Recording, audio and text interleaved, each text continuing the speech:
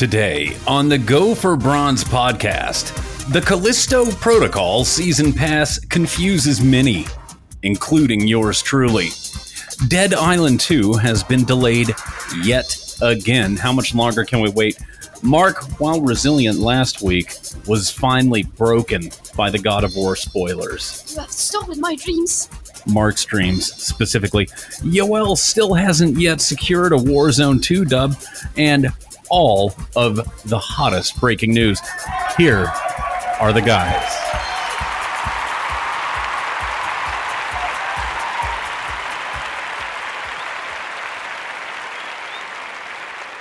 It's episode 7, ladies and gentlemen. We bring you here on the eve of Thanksgiving. I am Joel Torres, and as always with me is Mark Ace Acevedo. Yo. So Mark, let's pick up where we left off last week with these God of War spoilers, because we were about to chat before the show, but I was like, Joe actually, being a good producer, said save it for the show. Yeah, let me rehash my darkest hours here. You know, well, potentially this is me being overly sensitive, but whatever the case is, I also want to say that I can see you being overly sensitive with spoilers, because you thought that what I spoiled for Ghost of Tsushima was a big deal, and it's still not a big deal. It is though, and that's still. It's not, but it's continued. That's still yet to be said. Which, you know, I'm just going to go ahead and say what he's talking about because it's old enough. It's not a story thing, but I know that the horse is going to die, and it was something about abilities you get later in the game. So it was about gameplay shit. It was about the horse mainly. Still gameplay shit. The horse dying, you get a new horse. Who gives a fuck? You fucking kill 100 horses. Regardless of that, with Ghost of Tsushima, I didn't stop. You steal horses. I didn't stop playing Ghost of Tsushima. The horse dying. That's a major plot point. You bond with these horses. If you have a horse, well, you do. It's shut the fuck up, dude. Joe. It always any is. game with a horse that dies. Every game that's a that big has deal. a horse Everybody knows that. It is Since Bonanza. Look. Regardless, I believe it was a bigger deal. It was a bigger deal in Red Dead 2 than it was in Ghost of Tsushima. Yeah, and in Red Dead it doesn't even matter because you just get another horse.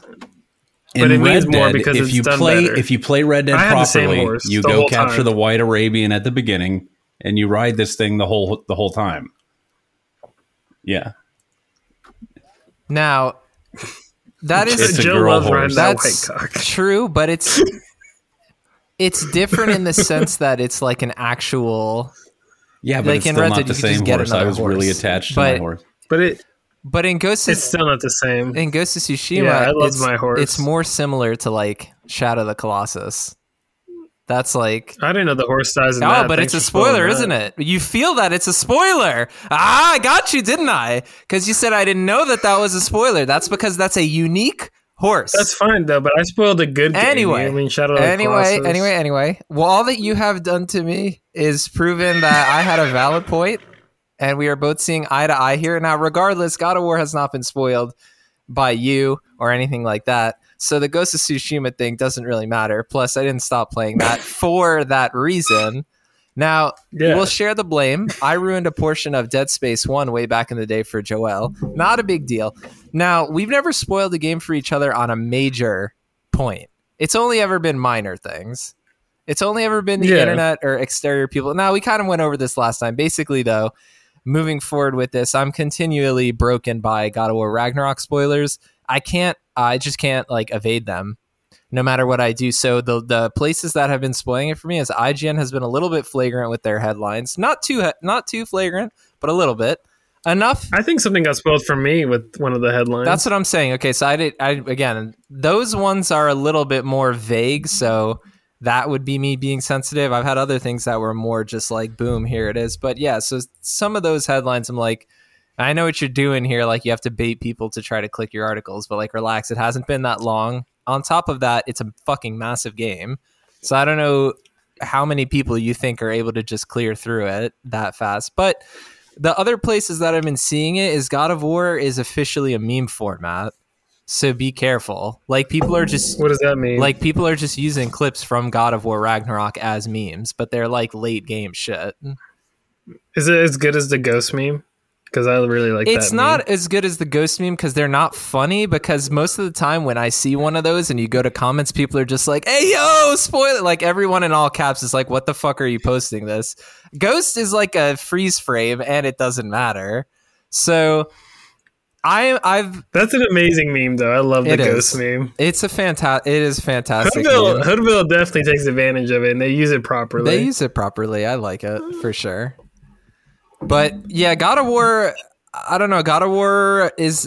What happened today? You said 3 more spoilers 3 more. Or 2 more? 3 more today. So vaguely, right? Obviously, I'm not going to give any details here. I have respect for everyone listening so you can enjoy it. But I've had a cutscene spoiled that I know is probably late. I've had a boss fight. There's a lot of cutscenes in the game, though. But I'm saying... There's a lot of boss fights. Okay, but think about when you haven't seen them, and then you're going to wait for them. I know, I'm fucking with you. I'm fucking with you. I am sensitive because I was really fucking excited for this game, and now it's on a back burner for me. And when games get on the back burner, sometimes I never return to them. So I'm worried that this is going to have that fate. And it doesn't... I mean... That is true, but honestly, it doesn't matter when you get to it. It's still going to be great. Like, I played Death Stranding for the first time this year, and it still you didn't have it spoiled for you. And that's true. Death Stranding's... Sorry, I didn't let you talk. I don't need to jump on the gun here. I'm getting all antsy. I know, it's okay. No, it's okay. It's okay. But, yeah, I mean, I agree. I didn't get it spoiled, but... Because Death Stranding... Continue, because I want to know where you're getting your stuff spoiled at, because I really haven't had much spoiled. The IGN headline article, I mean, can I reference the thing I was talking about, since you had a lot spoiled for you? Do you care? What do you mean? One of the headlines, IGN talked about like a new weapon in God of War Ragnarok. I don't know what that is because I haven't encountered a new weapon, but I thought that was probably the most spoilerly headline I kind of saw. Yeah. But even that, I was like, that kind of like made me a little more excited to like find whatever the new weapon is. But I was like, damn, it's probably a cool story moment where that happens. Mm-hmm. But I want to know where are you getting all your spoilers so from? I've had a couple from IGN. Remember, I did have one from somebody in person. That's bullshit. There was one in person, and then I had a couple that have been in meme format on Instagram or other various sites. Now, speaking kind of to what you said, again, vaguely, because I saw the same thing you did, I've had... I don't know what that's referencing, by the way. Well, yeah, but just like I've seen that same thing where it's like a weapon, mm-hmm. right? So I saw that same thing. I view that as a minor spoiler to me. I'm like, okay, mm-hmm. technically that is a spoiler because you have the Leviathan axe and his Olympus blades. So now you're going to get something else. Blades of Chaos. Or Blades of Chaos, yeah. Before the internet ripped you. Yeah, thank you. But anyway, so that those are there, and then... he's going to get something else. So like, okay, but not a huge deal. The thing for me more so is that I've seen numerous characters that I haven't met yet that I'm like, okay, well now I'm going to wait for that. And I've seen boss fights where I'm like, now I'm going to wait for that. And I know they're not small boss fights is another important thing. I've seen, and I don't think this is a spoiler at all to say, but the boss fights I've seen that have been ruined for me are like, think about when you fight Baldur in like God of War, like big moments like that. So I've had big moments already ruined. So stuff like that has basically just had me like, okay, I'll get to it. And I mean, it's not like I deleted the game. I'm still going to play it. I'm just not like going to play it every day. Eager. Now. I'm not That's not eager, the first thing you're going to play when you play it. When you turn on the PlayStation 5, that's not the first thing that you're like going to. Yes, precisely. Well, yeah, but where have you seen these spoilers? Has it been like YouTube? Combination has. If you want the breakout, it's Instagram, IGN, and then people in real life. That's been the breakdown of where I've seen spoilers. Not on YouTube, not on other platforms. Because I know the thumbnails get a little risky. Thumbnails haven't been risky. Thumbnails haven't been risky also because I don't follow anyone on YouTube that would post stuff like that. And...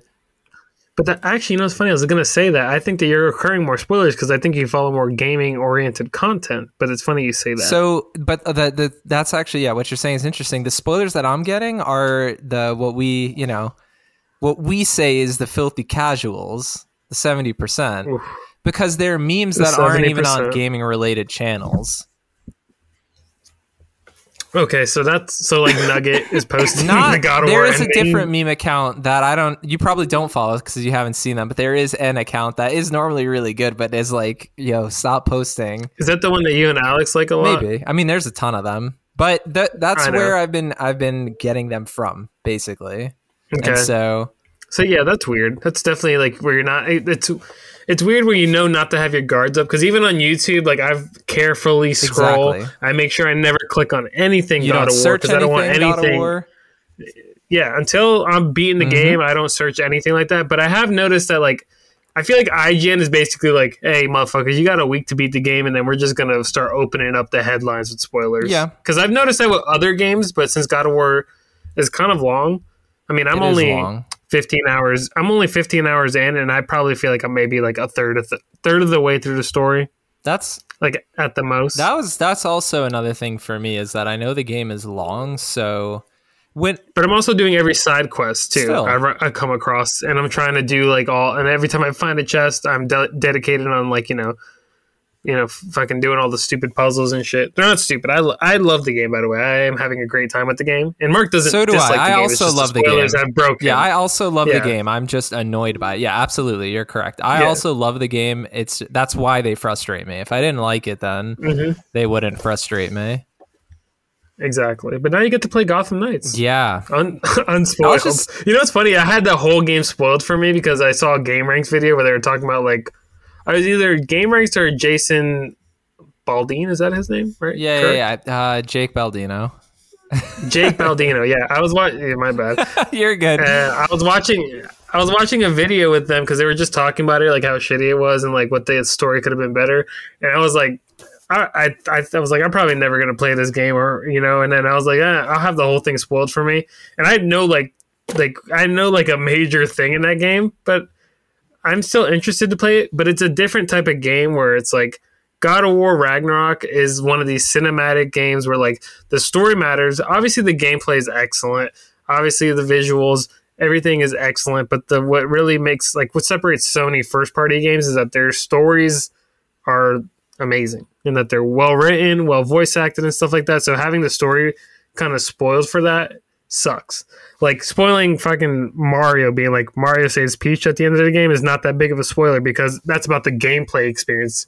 God of War is a weird balance of both because the gameplay experience is still incredible, but the story is really what keeps on pushing me. Like every time I end the game, I'm like, fuck, I can't wait to get back and like continue the story.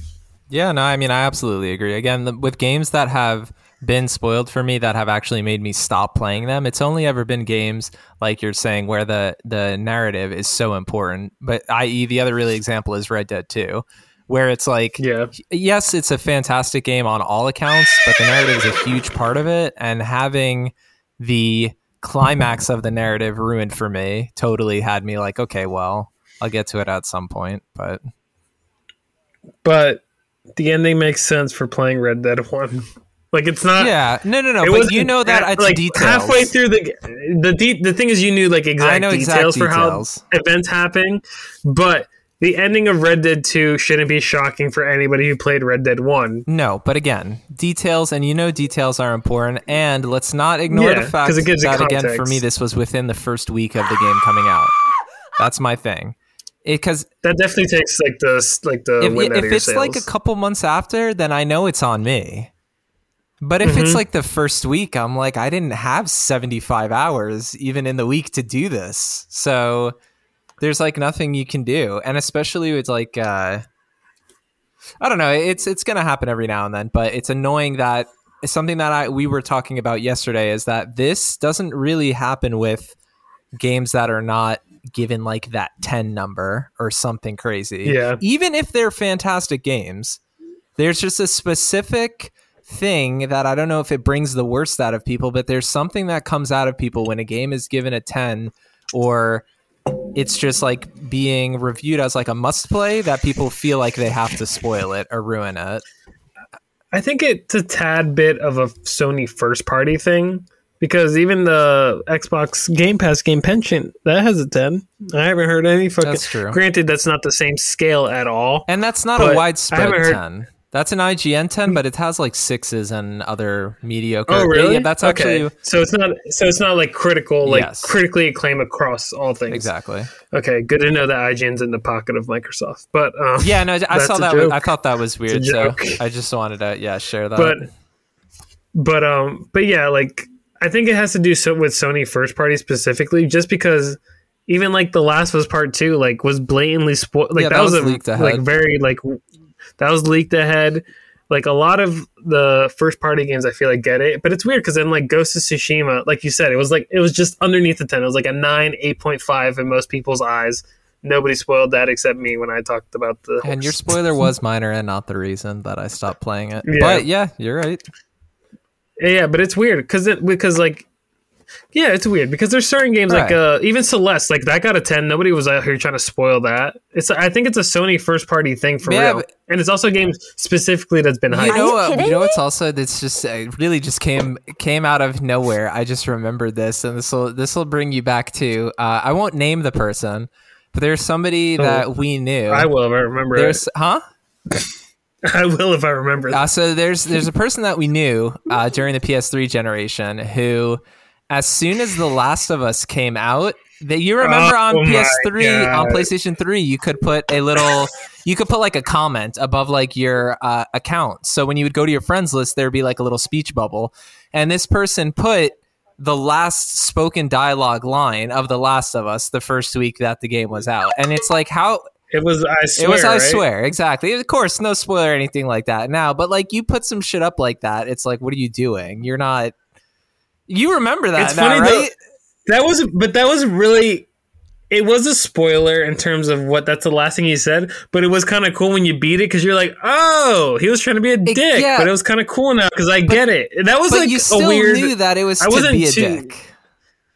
It was mainly to be a dick, but it was kind of cool because then I was like, oh, now I gotta get the inside thing because I remember seeing that and I was like, what the fuck is I swear? I was like, is he like fucking going through like a midlife crisis in like middle school? Like that's weird to have I swear as your thing. I remember mine was like PlayStation Vita for like a long time. Yeah, I don't remember what mine's was.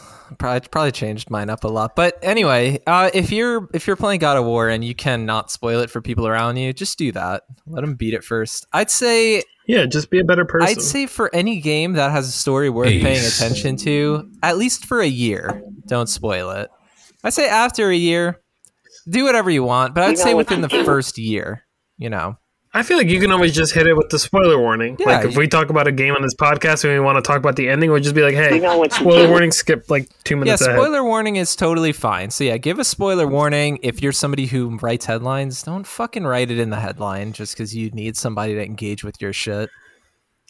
Also, IGN was posting fucking like Instagram videos and they were like just spoiler warning and then went right into the video because they auto play on you. And I'm like, yo, what are y'all doing right now? Like, chill out. That's the technicality. They're like, oh, we put it there. Like, no, you gave me 2 seconds to fucking scroll.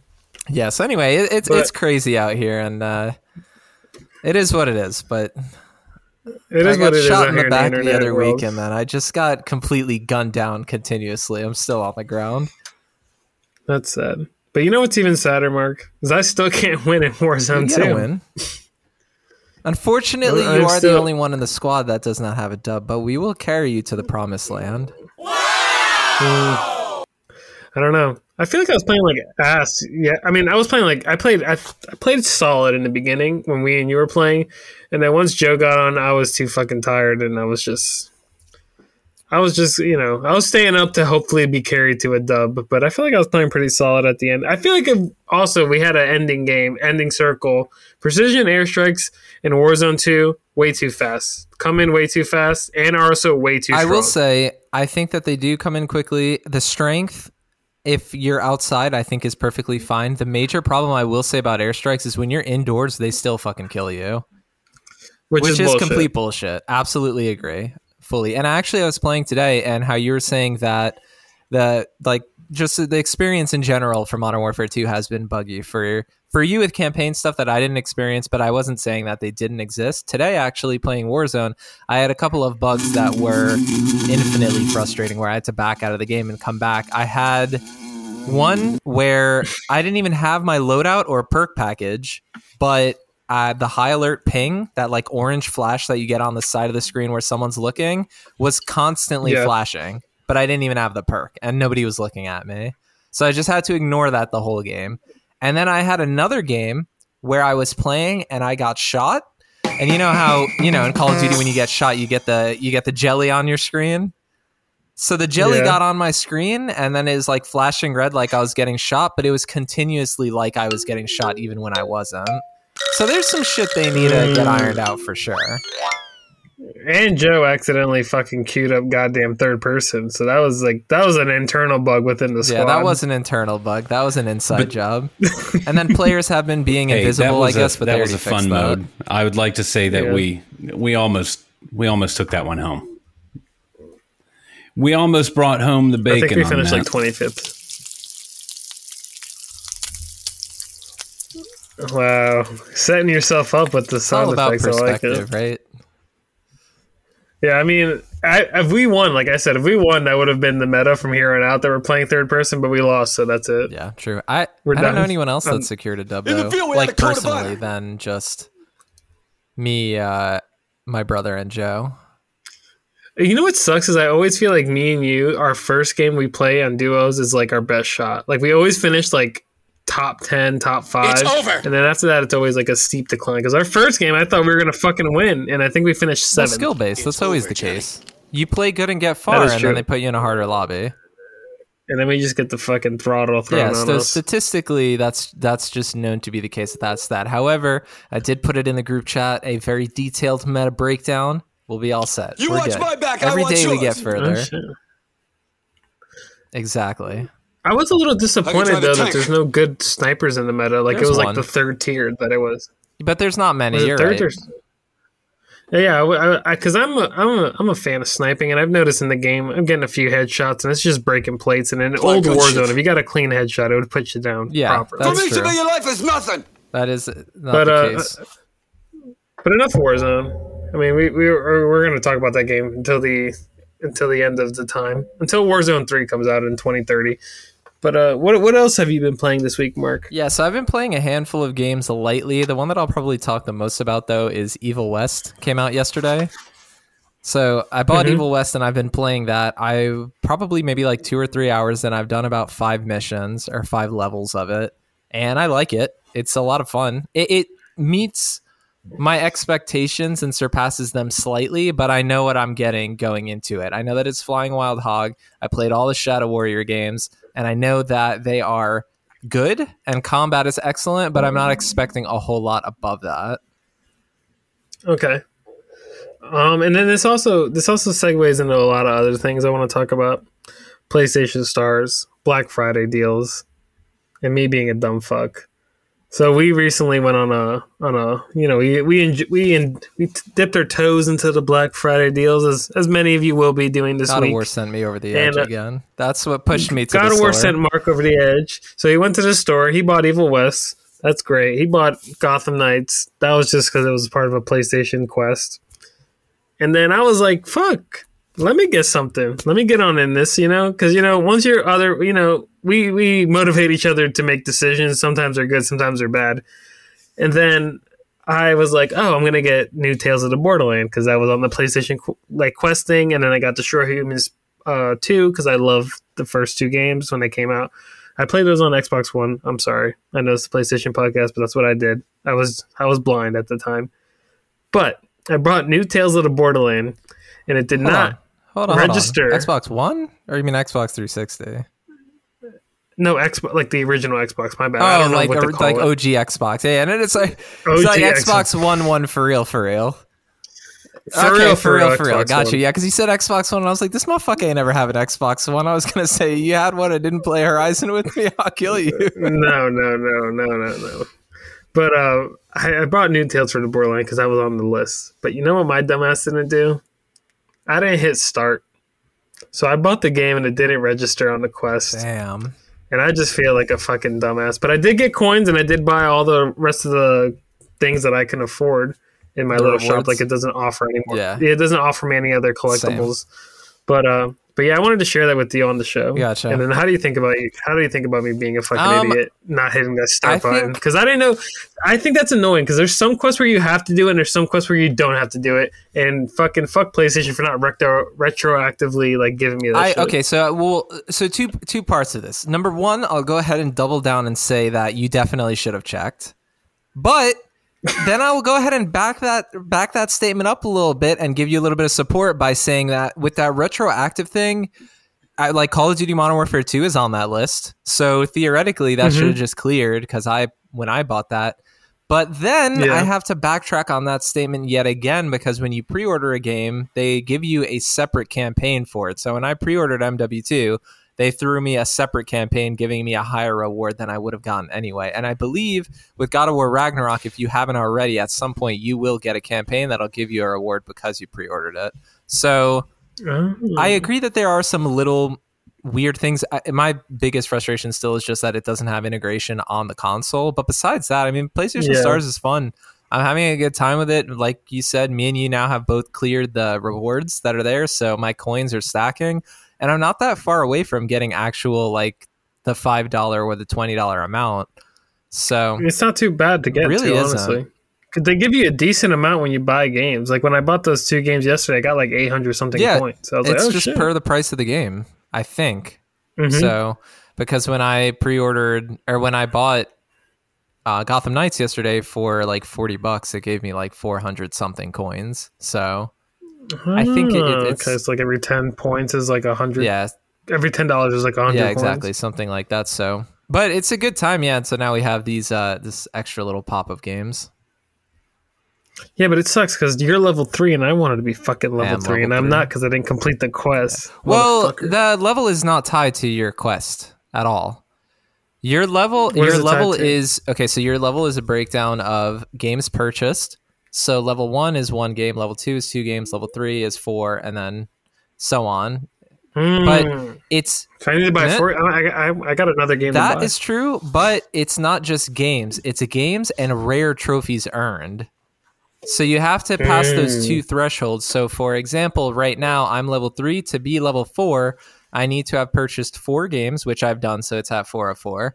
And then I had to have earned 128 rare or I think it's uncommon or higher trophies. It's rare for I'm looking at it right now. For me to be level 3, I have to get 32 rare or above trophies. Okay. So I don't know if it changes with the 3 to 4, but yeah, 3 to 4 is out of 17 at 32.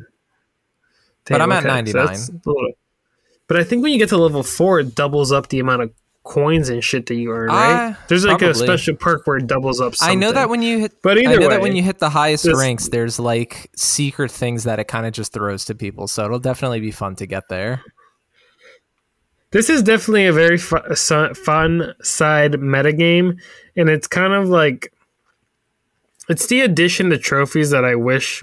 That's why I wish it was more integrated into the actual UI of PlayStation 5, because it's kind of like the little extra thing that they could have.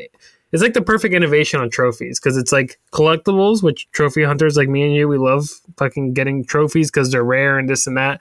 And it kind of rewards that style of gamer, or rewards the OCD fucking, I got to get all these stupid fucking little collectibles, even though they're digital, whatever, they're not real. But for some reason, it feels good getting that. And it kind of feeds that. Your trophy rank, your PlayStation Stars level, they kind of feed within each other. And I wish it was more integrated because it's like the perfect addition of what I wanted for trophies, like the perfect innovation that would have been great. I'd like launch a PS5. Yeah, I agree. I think it's fantastic. I agree with everything that you're saying. It's a good addition for sure. And it just adds to the completeness that you feel. Like one of the best parts of completing a platinum is just seeing that it's completed and you're getting the most out of your game. And another thing with PlayStation Stars that I'll say is like, is it true that I've bought these games to complete some of these campaigns? Yeah. So that means that it's working for them because this is giving them what they want. But at the same time, throughout all the years that we've been playing, there's been plenty of times. That's what I'm saying. I was going to say that for anyone who might want to use that as an argument to be like, oh, well, this is how you get you. First of all, that is one way of looking at it. But the reality is is I've been buying stupid and shitty games on sales my entire life. The only difference is now I'm getting something out of it that is more fun. And on top of that, this is where patience comes into key, because these games like Tales from the Borderlands and Gotham Knights and a bunch of these other games, you could have purchased them earlier, but if you waited, then you got a heavy discount on them. So it like less than a month. It's just really fun. I really like it. Like you're saying, it's just a really nice thing to look at in addition to trophies. And it almost motivates me more to get more trophies, because you need that to continue to progress. So it's nice. It's really nice. I wish we had this when we were in high school, because I would have just give me more time. I guess we didn't have money, so yes, in college, there you go. I was going to say, I would this. feel a shittier being in high school and being like, I can't even level this up because I can't buy a game. But yeah, so in college would have been perfect. I'm just for this, happy because then we had all the time. That's true, and it's just it's one of the highlights of PlayStation. They're not doing everything correctly at the moment, but the PlayStation Star thing, I think, is getting underrated in its love that it deserves. Yeah, that was the basic one. I agree. But yeah, I don't know if you have anything else to talk about. What you've been playing this week? I played more God of War Ragnarok. You kind of heard my opinions at the top of the show. Love the game, having a great time. Every time I stop playing it, I can't wait to get back to it. So that's kind of where I'm at. Until I beat it, I really can't. I don't think my opinion's going to change that much. I just want to see how it concludes and if it's going to satisfy me or not. Yeah, I feel that. I don't think I have too much more to say. Evil West is good. Quake is good. Love Doom. It's like Doom, but it's fantasy and it's 3D. And Gotham Knights, the only thing I will say about it quickly is that I know that there was a ton of stuff going on about the fact that it's 30 frames. You notice that it's 30 frames, but I will say that the game looks really good, and specifically the city looks fantastic. And you can tell that it's a very large map, and I know that they said that it's like fully loaded at all times. So when I played it, I felt like honestly cutting it a little bit of slack for the frame rate thing, just based on the city. And I'm not saying that the game is good or great. I'm just saying city alone, I think the city looks very good. The other thing I will say actually quickly though is the bike is fucking hilarious. You know that you're going slow as shit, and all they do is add like a graphic on the outside of the screen that makes it look like you're going fast, but you know you're not. See, that's what I'm saying. The frame rates matter. That's not about the frame rate, though. You're not saying... That's not about frame rate. You don't think so? I know it's not about the frame rate, because it's... Think about like racing games. Older racing games might not have been 60, but you know you're going fast. Like you can tell the bike itself is not moving quickly. It's not a frame thing. Like when you're going past traffic, you're like barely going faster than the fucking traffic. And it's extremely noticeable after having the tank in Arkham Knight. So...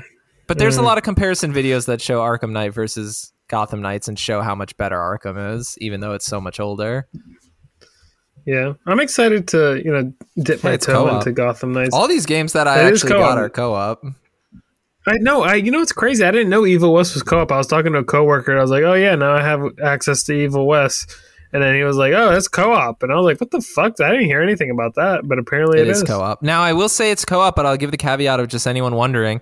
The kind of co-op it is if I join on Joel's campaign, for example, I will not get any of the save game progress, and I will get coins, and I will get XP to use for upgrades. But when I'm playing with you, I won't have any of the abilities from my own game. It will like change my stats to be your stats when I join.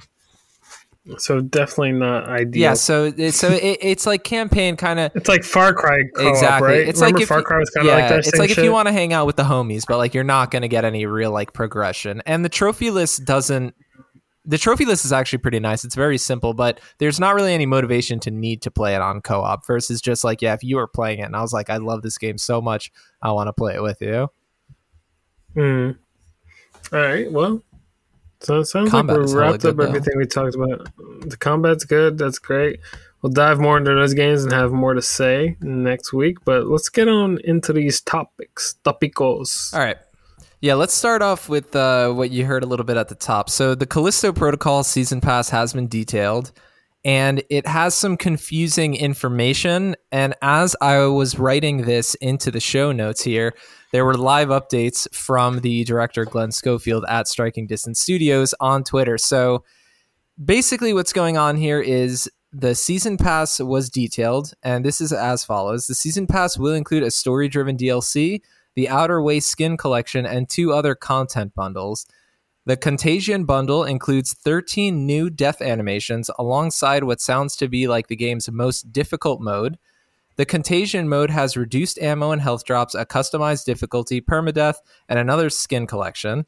The Riot bundle includes what sounds like a survival mode for Callisto Protocol, gathering credits to upgrade your weapons or forge new ones, and survive the onslaught as long as you can in Riot, is what the Steam page says in this announcement. The Riot bundle will also include 12 new enemy death animations and the Engineer skin collection. Now, what I want to say here before getting into Glenn Schofield's tweet is the confusion was that this was originally reported by IGN, who had wrote this to say that these new death animations, like if you want to see these death animations, they won't be in the base game. You need to have the season pass, implying that it's content cut from the original base game. Now, what Glenn Schofield said on Twitter is he said, and this is a quote, "To be clear, we're not holding back anything from the main game for the season pass. We haven't even started work on this content yet. It's all new stuff that we'll be working on in the new year. Fans have asked for even more deaths, so we're making it a priority next year." I will say that I think that is bullshit.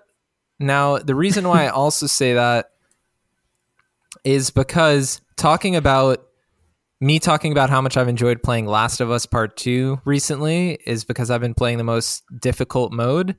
This isn't about the death animations, but it honestly does bother me that this is saying that they have a harder difficulty that is going to be something that's behind a season pass, when really, a harder difficulty is probably just reduced resources and maybe enemies do more damage. So I feel weird about that. The death animations are kind of whatever. I don't know if I feel like they're blocked out, but I still feel like that's kind of a weird thing to have to pay for. So I feel like it's just a little bit unfortunate. This doesn't like push me off the edge of being like, I'm not going to play it day one, but it definitely makes me feel like, oh, okay, well, if I do wait, then I will get a whole package later that I could potentially enjoy more. But I don't know, what do you think about this? I don't know. I mean, it's not ideal. Obviously, it's not like the best news to hear. It doesn't piss me off as much as it seems to piss off a lot of people, just because the core game experience seems to still kind of be intact. I know the more death animations is cool, and then a harder game difficulty is also cool, but I'm also not somebody who likes to play. I won't play anything on a hard difficulty unless there's a trophy really attached to it, and knowing this is the platinum's probably doesn't require that. Funny you say that. What I will say is part of the confusion about the death animations was that there is a trophy in the game to see all character death animations. So that was also part of the confusion. It's like, okay, well, there's a trophy tied to it. So is this what this means? Now, it's important to say that we're seeing the updates on this, but prior to Glenn going to Twitter, the only thing that we had was IGN's report, which was saying that these were basically like if you bought the season pass, then you would just have more content in the game, is what they made it sound like, which is not the case. But regardless, I do think it's a little bit strange, and I really don't like the difficulty thing. To me, adding a permadeath mode or a harder difficulty or a speedrun timer, those are not add-ons to a game. They're just there. I really don't see how they are. I feel like it's becoming commonplace though in the industry. Agreed. For like at least specific, like it has your standard, easy, normal, hard, and then like a crazy difficulty comes on later. And I feel like that kind of like you were motivated to go back to Last of Us Part 2 because of the trophies, not the harder difficulty, but it gives you something more to chew on if you want to go back and play the game. That's true, but think about it. This is all pre-release too. He's saying it's not worked on yet, but again, this is pre-release. And it's only becoming standard, but that doesn't mean it's a good thing. Yeah. I mean, that's... You know what I'm saying? That's true, but I'm just saying where it's like, it's not... I don't know. For me, it's not the end of the world because I know a lot of games do that, or the New Game Plus. And I think it's a bigger issue with Callisto Protocol just because the game is short. Usually where you see that, the addition of harder difficulties or New Game Plus is like a game that's like a fucking... Like I'm thinking specifically like Assassin's Creed games. Like I feel like they add the New Game Plus later, or even like Horizon adds the New Game Plus later. Like these are open world RPGs that are going to take a long ass time. And even Last of Us Part 2, I mean, that's a pretty sizable game. It's definitely in like the 20 plus hours. So adding the new difficulty and stuff like that kind of gives you like a reason to return to those games and stuff like that. Callisto Protocol, I mean, I hope that it's like 12, 15 hours, but I don't know exactly how long it is. Let's say, even talking in that context, though, Last of Us 2's Grounded was free. This is behind a paywall.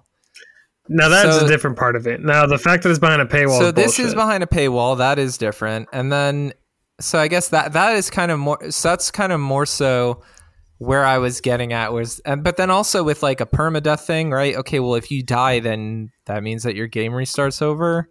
Is that really something that you'd have to pay for or takes additional time? I can't imagine it would, right? I hope that's not tied to the fucking trophies, because that's what fucked me in Dead Space 2. I would assume that it's not going to be now. At least you can assume it's not going to be, because if it is part of Season Pass or content released later, then it can't be part of the original trophy list. So you know that it won't be. Yeah. So there's at least. But yeah, that. I don't know. It's kind of weird. It's a weird, slimy kind of. It's just annoying when games hold back information. So like, because they knew about this. They knew about this when they were. They knew like people were 2 years extremely ago when excited for this too, and this is a little wrinkle. And it's the same thing with Gotham Knights, with holding back the 30 frames thing until like the week it launches. So it's annoying that, like, you know, game developers and companies as a whole are kind of like they withhold information until the very end. Is it going to really impact my enjoyment of Callisto Protocol? Probably not that much, honestly. And am I still not as excited? I'm at the same level of excitement. This doesn't make me not want to get the game. It does just make me kind of be like, fucking, I thought you guys were going to be like good. That's the thing. Like they thought they were going to have the gamers in the forefront. Like, you know, like I think like a company we're going to talk about later. CD Projekt Red, I think, is definitely, even though they did fuck us with Cyberpunk, everything else, especially with The Witcher 3, the way they've been supporting that with so much free stuff, kind of seems like a gamer first company, where like you would assume this is an independent company as well. You would be like, oh, you guys are going to be gamer first, extra deaths, new difficulties. First.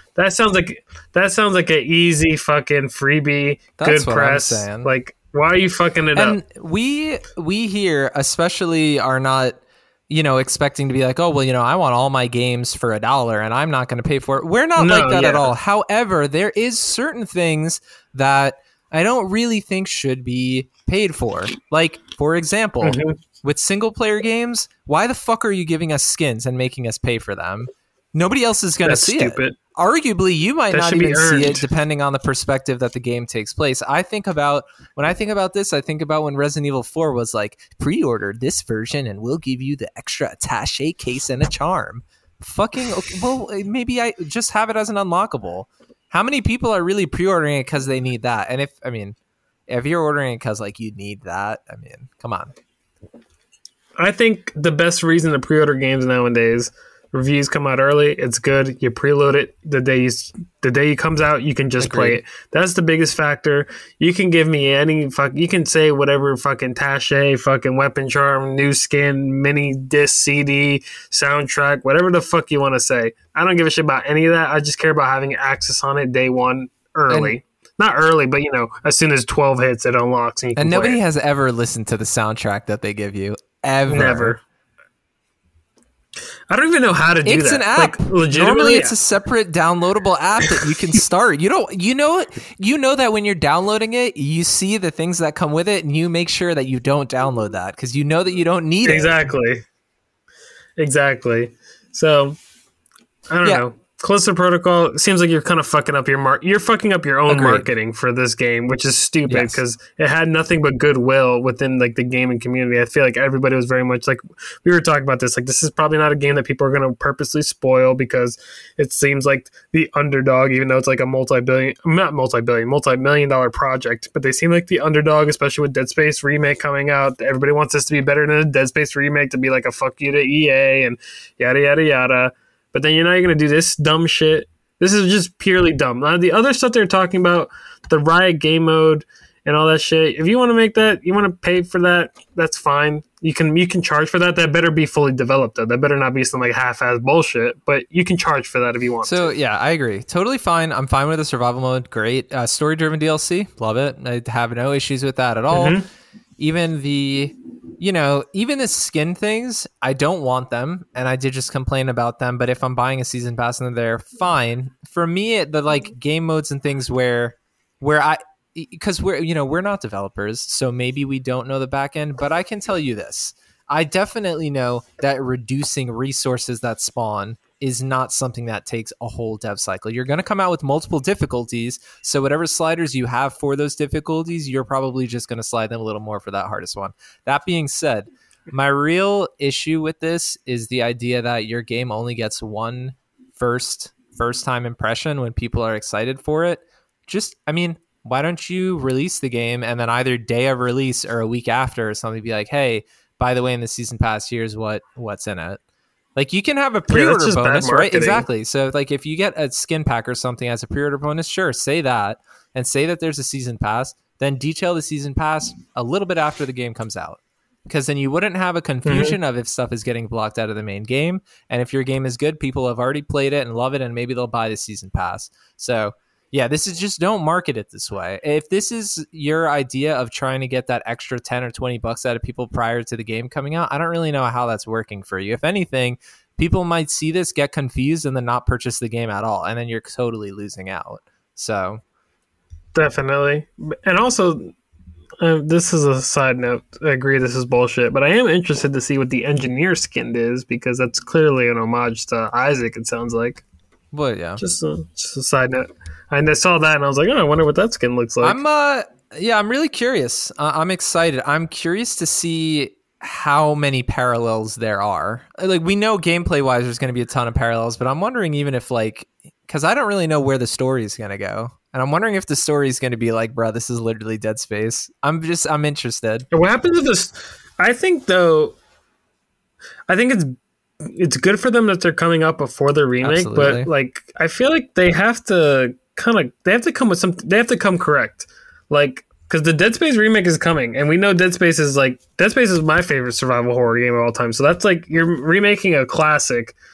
Not saying Callisto Protocol has to be a certified classic, but it has to be a certified banger. Because if it's like mid at all, if it starts getting like sevens, it has to be very good. And everybody's like, it's like the story. They're like, the story makes no fucking sense, and this and that. It's just like horror bullshit. And then it's like, they kind of put themselves they're gambling a little bit. Not me and you specifically, but the Royal Like Us put them in a tight spot. We saw it and we got mega hype, so it just has a lot of excitement about it. Now, yeah, definitely. The way that I think about it a little bit differently is when I think about overhyping games is when I think about people thinking about like Cyberpunk. I don't feel No Man's Sky. Yeah, that kind of thing. That's definitely overhyped. I think the difference between this and those games is that this isn't doing a concept that I view as revolutionary, so they almost don't even have a reason to mess it up. Yeah. Like, I don't think it's going to be I don't think it'll be fucked up either, but I'm just saying that this marketing is confusing, and I am expecting a banger to a certain level. I'm not saying it's got to be perfect, but I'm definitely expecting a great game, nothing less than great. Me too. And you know what else you can expect in 2028, Mark? Maybe a new console. Now, so talking about this, let's get into this, because it seems like the analysis that you come to go for Bronze 4 was yet again correct, and this will come back up in a minute here. So Xbox and PlayStation don't expect to launch new consoles until at least 2028, documents reveal. So continuing on with this Activision deal with Microsoft, they've been in talks with various entities about the validity of solidifying the deal.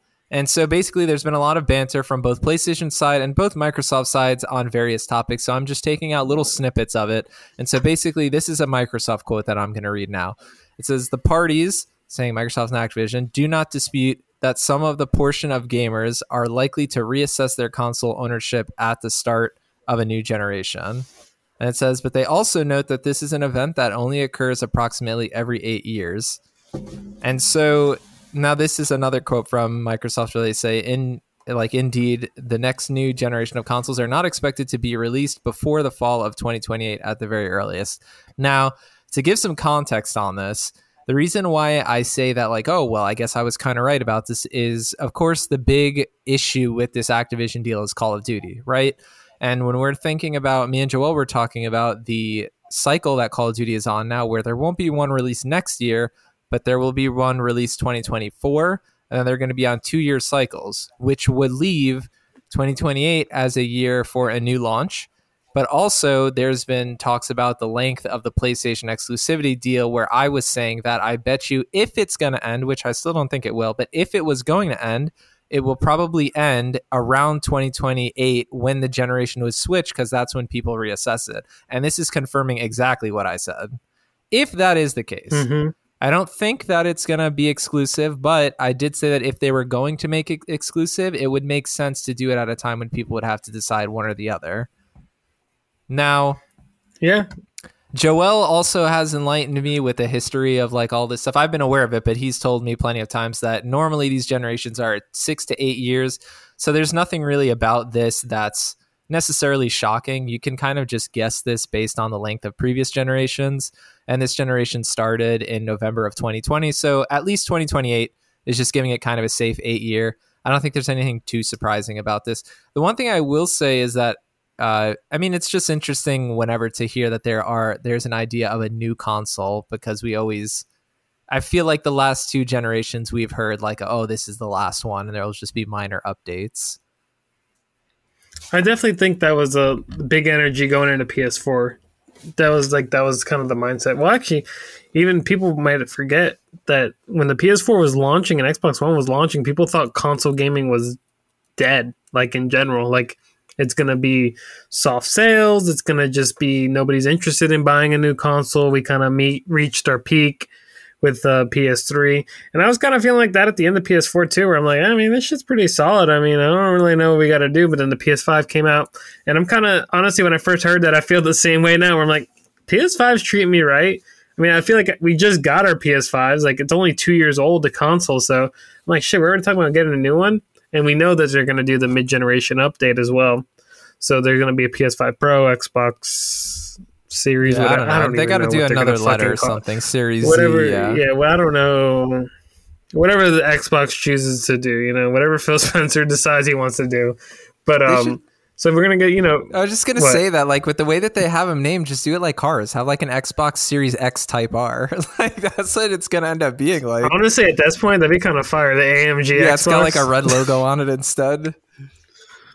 Yeah, so we're going to get the mid-generation update. The, consoles coming out 2028 sounds about right. I think the only thing that would probably delay that is, again, like, economic turmoil. But the economic turmoil kept the PlayStation 3 generation going on a little bit longer, since we're kind of going in a recession now at the beginning of the console's life.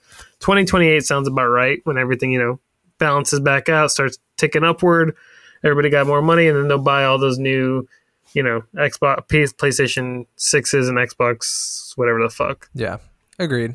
And then the only other thing I will say that I didn't decide to write it as another story here, but if people have been browsing various video game news outlets, there's an article that's kind of been circulating saying that amidst this discussion about the Activision deal, that PlayStation said Microsoft's Game Pass has 29 million subscribers. The reason why I'm not going to fully go through that here is because it seems like throughout multiple articles, PlayStation, I guess, has claimed that, but that's an incorrect number. But Microsoft hasn't confirmed what the number actually is. So the only thing I will really say out of this is that PlayStation, and probably more specifically Jim Ryan, continues to bitch and cry and just say, like, I think his point of saying, it might not have been him, but the PlayStation's point of saying that was to say that they have so many subscribers that are more than PlayStation Plus's version, and that it's like a monopoly, that kind of thing. So just a lot of weird shit with that. Like, it's Call of Duty's not going to leave PlayStation for now, at least, or for a while. So, like, Phil Spencer has said it enough. He's claimed it enough. Yeah, that's true. But I think with the point that really hones in that it's not going to leave PlayStation is the real important part, where the money starts coming in. He said, you can't make this type of game if you cut out the biggest player base. And that is 100% true. Because Call of Duty, as much as people like to bitch and moan, it's efficient, it's out, and it fucking costs a shit ton of money. If you look at those credits, all those people are getting paid. If you look at all the support teams that are behind this game, there's 3 to 4 teams behind every single game. That is a lot of money. I bet you that the development cycle of every Call of Duty has to be in the $250 to $300 million. again, including all the marketing, all the fucking crazy advertisements with like all the celebrities and stuff like that. So Microsoft can't support that alone with cutting off its biggest player base. All right, absolutely. And well said, everything included. Yeah, agreed that they can't sustain it. And so we know that, especially with the idea that people that can subscribe to Game Pass tend to subscribe in at various prices. You can get in as low as $1, right? So even if they give a subscriber count, we don't know if that subscriber account is going to be at full price or if it's going to be at a reduced price. So you can't really get an accurate measurement out of how much money they're actually making on that month over month. So thank you for that beautiful sound. So yeah, so it's confusing in that sense, but then again, it comes down to just, I think if they were going to do it, the only time that they would do it is potentially when people are going to need to reassess if they're going to change systems, consoles. But again, I don't really think that that's going to happen. I don't think that that's worth worrying about. We know that there are some speculations that Microsoft would have interest in having a Game Pass kind of launcher on the PlayStation, but I don't see that happening regardless of how interested they are about it. And then other theories kind of talking about how when you think of Nintendo, you think of Nintendo doing its exclusives and not much else, and there being a theory that Xbox would like to make PlayStation similar to that. But of course they would. That's kind of a stupid theory. That's like, yeah, you would want your direct competitor to be inferior to you. So that's not really too important, but basically we have our host back here and we're ready to move on, I think, unless you have more to say about this. Let me tell you something. PlayStation wish it was like Nintendo, because I don't know if you saw that shitty ass Pokemon game. Granted, Pokemon fan, so I can speak. I'm not speaking out of turn here. Moved 10 million units in a fucking week, and it's ass. So yeah, that's true. So if PlayStation can be like Nintendo, they would love it if every single first-party game was selling 30 million plus copies. But as we segue into the next story, the consoles hopefully will not be delayed, but we do know something will be. Yeah, I mean, you gotta sell your games at full price if you want to make money. I mean, it kind of makes sense. But yeah, so right. Moving here, we got another delay. This one's not so surprising. So Dead Island 2 has been delayed yet again. Dead Island 2 has been delayed from February 3rd to April 28th, 2023. Remember, Dead Island 2 was officially announced way long ago, back in 2015, has went through multiple versions in various studios. However, this final iteration, produced by Deep Silver and developed by Dam Buster Studios, was revealed at Gamescom with this date and a trailer. Now, following the delay, Dam Buster Studios have also announced that there will be a showcase, which I think is fucking hilarious. A showcase for Dead Island 2 that will take place on December 6th, 4 p.m. Eastern Time, 1 p.m. Pacific Time, that will be released on the official Dead Island YouTube. I say it's hilarious because they're delaying the game and then they're going to show a showcase when I don't really... What are you going to show? You can show some slaying of zombies, but I just think it's a weird thing to do. And I don't know. I'll probably watch it because we do this show, but I also think it's weird timing because that week I'm going to be thinking about the Game Awards 2 days. That's exactly ahead. What I thought. Why don't you not just save your fucking trailer for the Game Awards? Because the Game Awards probably was like, we don't need you. That's what I think. You think? Especially with that timing. I mean, the Game Awards, bro, they be promoting some bullshit sometimes. I feel like a Dead Island 2 trailer won't be the worst. But hopefully this year seems to be better. Dan Buster probably doesn't have a bag for the Game Awards, like you were saying, because I think you're absolutely correct. But you got to pay to be there, and they probably were like, well, we'll just release our shit on YouTube. Yeah. I mean, that's true. But it is annoying, like we've mentioned throughout this show, is like these little mini events with the recent Silent Hills and Resident Evil thing. These little showcases for games is kind of stupid. I'd rather you just tie it into either a PlayStation thing, a Nintendo Direct, an Xbox, fucking whatever the fuck. I think it's called Inside Xbox. Is there little like presentations that they do? So yeah, I'd rather have it there, or just a trip. Or I want my old E3 back. I think we're realizing that E3 was actually a better way to consolidate and just have all the information at one time ready. But I mean, it's interesting. The delay sucks. Do you believe in Dead Island 2? Do you think it will be anything I'll say special? this. I will say to comment on a couple of... Yeah, who do you voodoo bitch for real? Throwback to Dead Island 1. Excellent intro. Go dark in the night. Who do you voodoo bitch? Anyway, that's one of the characters. Is good. Anyway, so with this, the one thing I will say to add on to you is that with it having a showcase similar to Resident Evil and Silent Hill is that it doesn't need to be padded, right? If I see a showcase and it's 30 minutes, I'm going to fucking laugh. You don't have 30 minutes to show me. So that's one thing. The other thing I will say is the delay is negative, kind of just because it's a delay, but I will say that this getting pushed from February to April means that there's a much higher chance I will play it, because February is going to be packed. But is it April Resident Evil? No, Resident Evil is March. Oh, okay. So like right before. You know, I mean, right before, but February is a lot. February is crazy, especially with Hogwarts and other And this shit. is April 28th, and I don't think there's anything April, May-ish, and that immediately pops into my head. And this is one of those games that if this reviews well, not even great, if this reviews well, yeah, I'd probably get it and I'll play it and have fun with it. Because it's not offensive to me. It's probably just going to be like a funny zombie slasher. And let's be honest, Dead Island 1 was ass, but you had fun with it. So let's not act like... Dead Island 1 wasn't the worst, you know? I think people were a little harsh at it. Yeah, that's true. We did have fun. It was buggy as fuck, though. That was... Of course. Yeah. Before it... Here's the thing. Dead Island was actually the first of its kind. It was one of the first games to launch completely fucking broken in an era where that didn't happen a lot. Yeah. So they really paved the way. They were ahead of their time.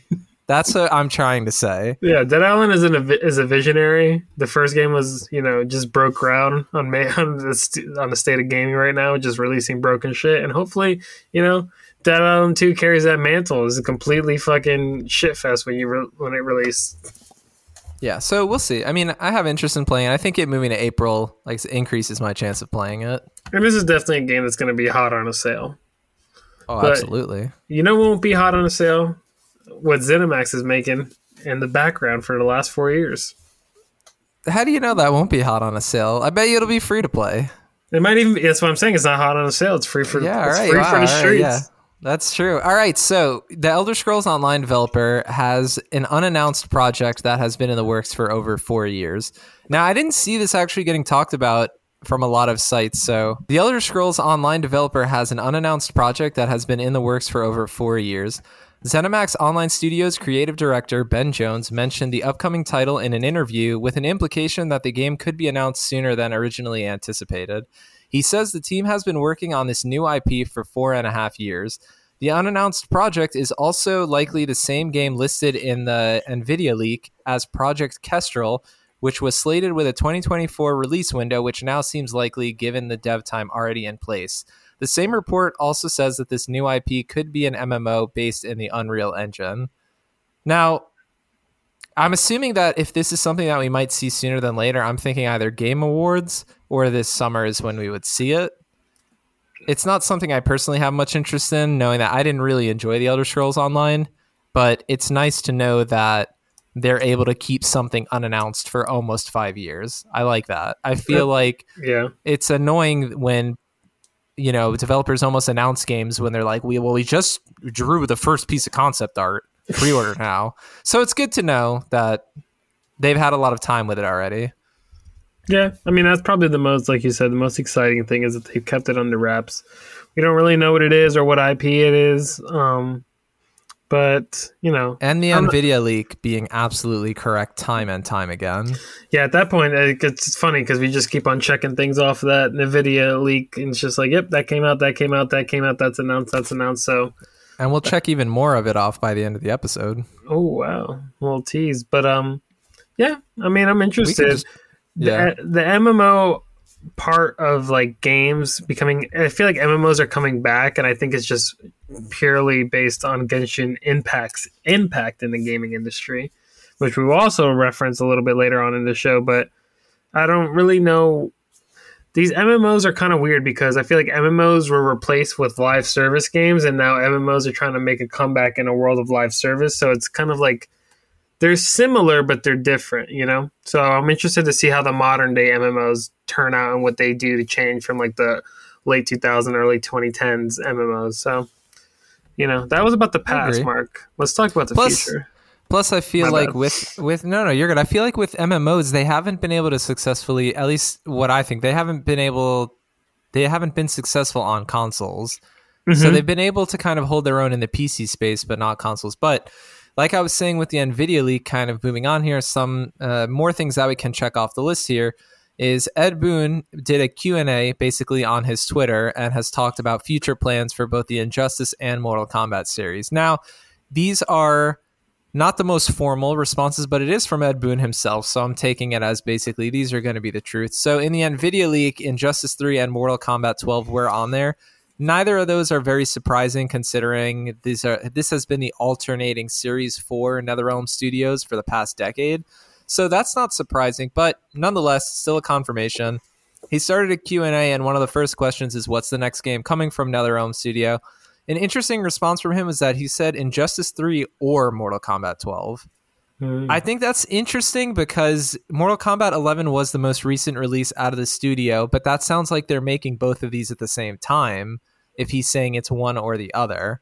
And which is not what I imagined how the development worked on this series. Agreed. Same. And so maybe they changed it a little bit and they'll have both of them moving forward.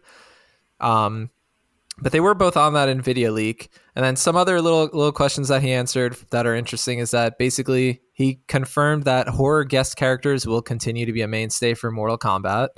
He also said that these 3D era characters that are in like the PS2 generation Mortal Kombats, that we're going to see more of them, which I'm excited for because you always get the originals and the classics, but you don't get those kind of more oddball characters that are there. And then Raven is likely to be in Injustice 3. He answered somebody's question saying that that'll be the case. So I'm a big Mortal Kombat guy. Injustice is fine. It's not bad, but it's not super my cup of tea just based on the characters that it's based on. But again, NVIDIA leak, I mean, double check, especially with him saying this or the other. I mean, I'm curious how far they will release with that kind of statement from it. I mean, they would have to not be in the same year, I would guess. Yeah, I think that would be kind of cannibalizing both audiences. I agree. But when did MK11 come out? 2019. So yeah, 3-4 years. I mean, yeah, I guess it's enough time to develop a new fighting game. But yeah, it is weird the way they phrase it because I always just assumed they switched off from projects. They would do MK, then Injustice, MK, then Injustice. I mean, I think that's probably what it's traditionally going to stay at. I think I don't know why he said or. I don't think it's going to change because correct me if I'm wrong, but Injustice does sell better than Mortal Kombat, correct? Correction, it does not. Oh, really? Wow. No, it doesn't. Mortal Kombat 11 has sold very strongly, consistently.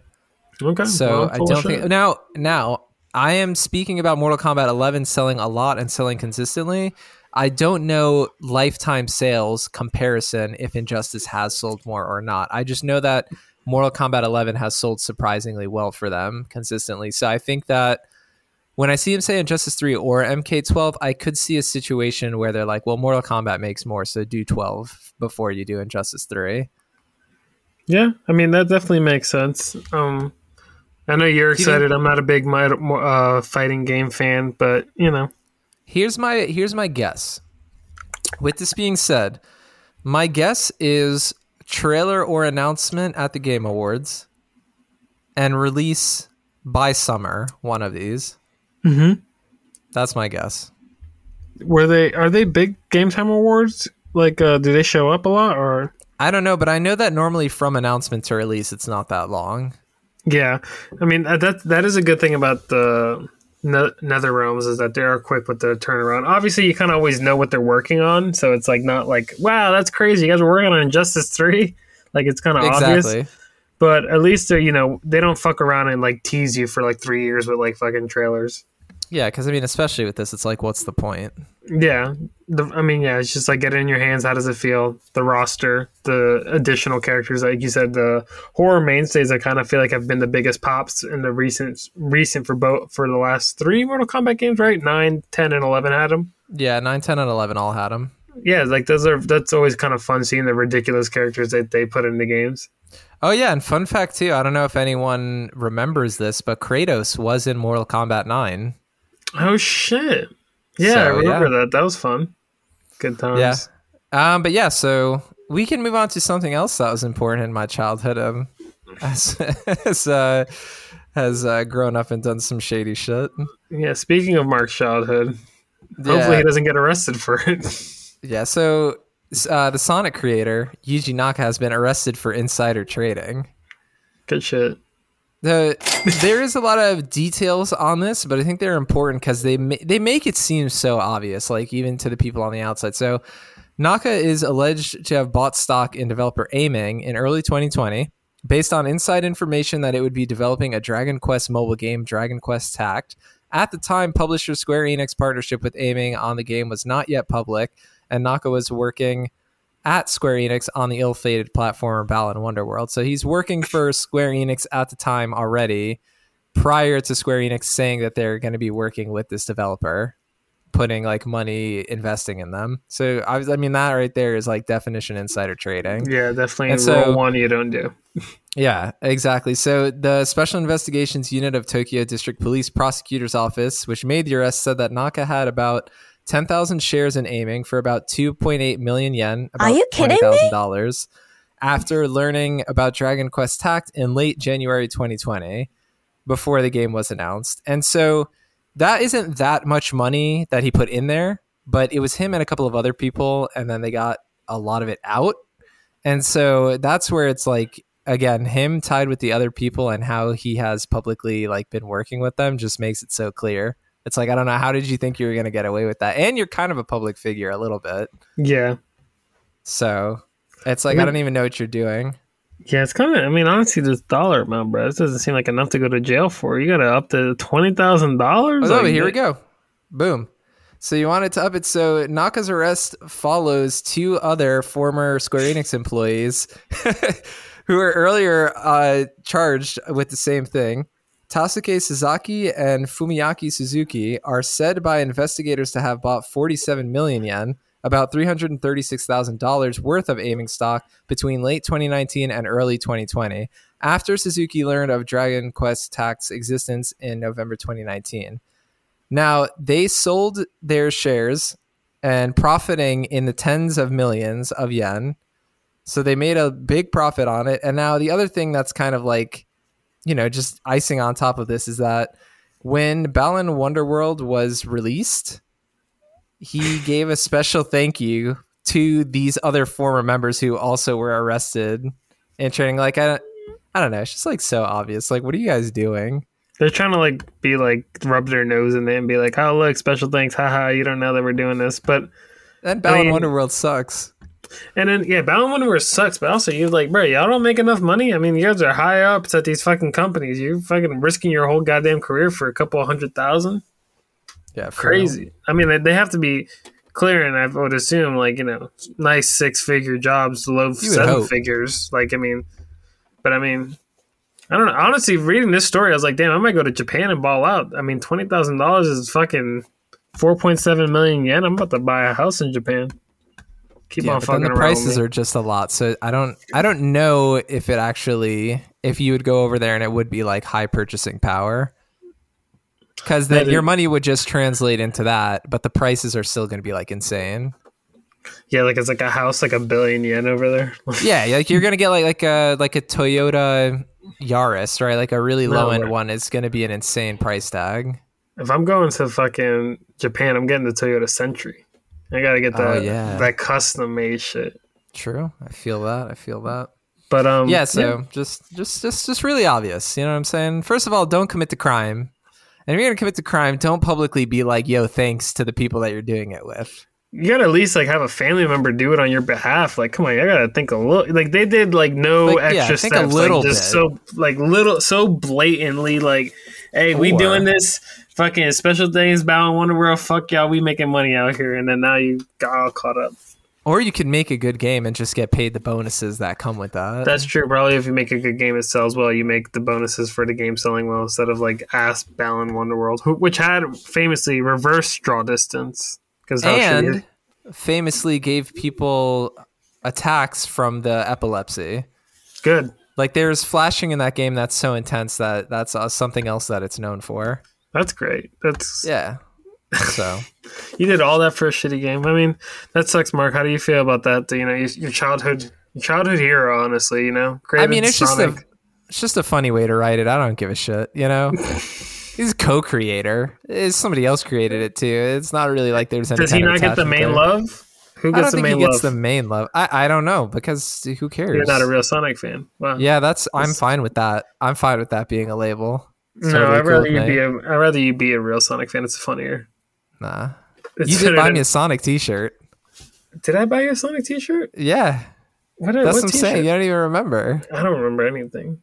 Yeah. I'd be getting you good gifts. I don't really have to remember anything. Well, I wasn't saying that was one of the good gifts, but that's just you trying to proclaim me as a Sonic fan. You are a Sonic fan, and I do get you good gifts, you punk ass bitch. You didn't even remember that you got it. I be forgetting, bro. I just out here My God, just forgetting. I just be supporting everybody. You know what I'm saying? What are you saying, bro? Why you got money? You be doing something you shouldn't be doing? I got insider trading, bro. I'm up 10 million yen. But speaking of investing in Asian markets, Sony is investing further in Chinese development programs that found games like Genshin Impact. So this is also a doozy as well. But this program that Sony has kickstarted will invest more than 1 million won, which I believe is the Chinese currency, which is the equivalent of $140,000 in each of these games that are enrolls into this program. And Bio Bo, Sony's director of China game production, said that the scale of the third phase will far exceed the previous two, adding that Sony will publish some of these games and its PlayStation studios will support enrolled projects. And the reason that this is the third phase is because this is a continuation of the China Hero project, in which 17 titles have already been supported and 7 have hit the market. This investment Sony has poured into Chinese development has been a big success for the company, and having Genshin Impact be exclusive to the console, and Genshin Impact has been the most profitable game for at least last year, I believe the last 2 years. And Sony has also sold more than 3.5 million PS4 units in China, which was kind of a shocker to me. I didn't expect them to sell that many units, and is currently sitting at 670,000 PS5 sold. And then also Jim Ryan stated in this Reuters article that he plans to sell more than double the PS4's 3.5 million units in China, and hopes that the investment into the gaming scene would help them reach their goal. So it looks like Sony is trying to, get into the Chinese development scene. Genshin Impact was a great risk for them to take, with really being like the main supporter of that in terms of being exclusive to the console. But what do you think about this, Mark? It's a little scary. I also didn't write it in the notes here, but Balbo also said that they're trying to get at least 10 more of these games with this program out. So Sony's big on the 10 of whatever they're working with, but they range in all types of genres, by the way. They're not specifically these MMOs. I think that it is fine. I don't really have many negative opinions about it. I know that when we think about Chinese gaming entities, we're thinking about Tencent and NetEase, which we'll talk about later, making their way into other projects, kind of sinking their fingers into places that like they don't need to be necessarily. This, I think, is kind of a little bit different. If it's Sony investing into it just so that the games kind of come out, I don't think I have really any issue with that. I mean, people love Genshin Impact. I've played it a little bit. It's not necessarily for me, but it is a good game. It looks very good. It plays well. It didn't seem buggy when I was playing it. So it's free, exactly. So I don't really have... I kind of think it's only a positive thing. I don't really know what the negative comes out of just more games being developed. I think it's more so problematic when it's the reverse, when it's a Chinese entity that's kind of like coming and taking over different production companies in different countries. I think that's a little bit more scary than just there are some developers that live there that want to make games and Sony being like, hey, we'll give you some cash. I do say that the way that they say, we'll invest more than 1 million won, 140K is chump change to PlayStation. It's good that they're investing. I'm not saying that it's not. But you don't know how the dollar, I know the dollar is particularly strong in international markets now, so that might go a longer way over there. But still, it definitely, like you said, it's not 140K. It's the wording. That they wanted to be like, oh, we'll invest more than 1 million. I bet you they were like, all right, well, let's make sure it's just above 1 million so we can say that. But yeah. Regardless, hey, I think it's a positive thing. I don't think it's negative. You want to have PlayStation growing as a brand. I don't think that really hurts us. So I think it's cool. Yeah, and that's what something Jim Ryan harped on with the, selling more PS5s. He just was like, we want to make it a global gaming brand, which it already is, but obviously China is one of the biggest markets because of the population. The only thing I have an issue with is just like, Sony getting more invested in China. I just hope that the censorship doesn't travel into other projects within the company. But this seems a little bit different because they're not dealing with a big entity that's tied to the government. These seem to be more smaller, one-off gaming studios, like you were talking about, developers just making games, and Sony kind of giving them that shot to, give them their production, like in terms of like, PlayStation Studios support, in terms of like how to make a game properly, market it properly, put the like polishing touches on it, and make big boy games. I mean, this would be completely different if they were like, the next Spider-Man is going to be developed in China. That would be different. But this is just games that are probably going to exist anyway, but now they're just given a boost to come out. You know what I mean? So that's why I don't see it as even the censorship and stuff like that. I agree. I wouldn't want censorship in games that we're interested in per se, but these are games that I would be completely unaware of. So yeah, and hopefully like you get something cool and indie from it. That's that's really what I'm thinking about. It reminds me of the PlayStation and the PlayStation 3, early PS4, where like the PlayStation loves indies kind of energy that they were coming with. Hopefully we can get back to those roots. We saw that a little bit with Stray, with them pushing Game of the Year contender. Game of the Year contender Stray. So my ass. So hopefully, we can get more indie projects supported by PlayStation. God, not everybody played fucking Sifu. Nobody cares about it, all right? It's the best fighting game of the year. It's the best fighting game of the year. No. Where's that coming out of? Why we got to be hateful? Because why are you hating on Stray? I mean, it's fine. Did you even play Stray? I did play it. You beat it. I did not beat it. That shit's like an hour and a half long. That tells you it's not game of the year. You couldn't even sit down for like a short movie's length of playing it. And it's a week Sifu being put into a fighting game category is horseshit. It's just what it is, all right? It's a fighting game.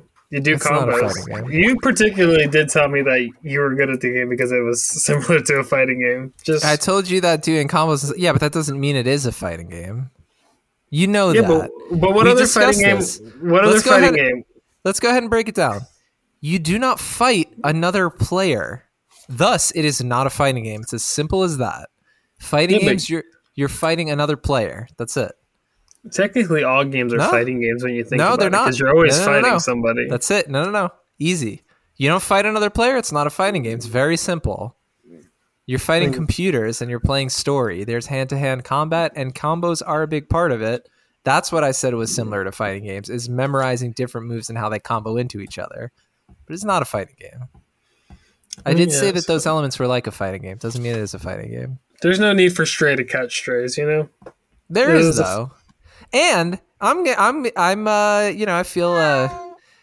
I feel like giving you slack for it is appropriate, considering I was surprised you didn't even finish it. I platinumed it, so I can at least be like, I know that it's not Game of the Year contender. Yeah, but it's fine. It's like easy platinum. I have that. I can get that whenever I want to. But you don't want to because it's not a Game of the Year contender. I'm just busy right now, and I have a lot. I got to dedicate my time. I'm running a podcast. You know what I'm saying? Trying to make Go for Bronze, the best PlayStation podcast. I don't got time to be playing fucking shitty ass Stray. I feel that. Well, games that take a lot of time we're going to talk about right now. So we talked about earlier that The Witcher 3 will be getting a next-gen update here coming December 14th.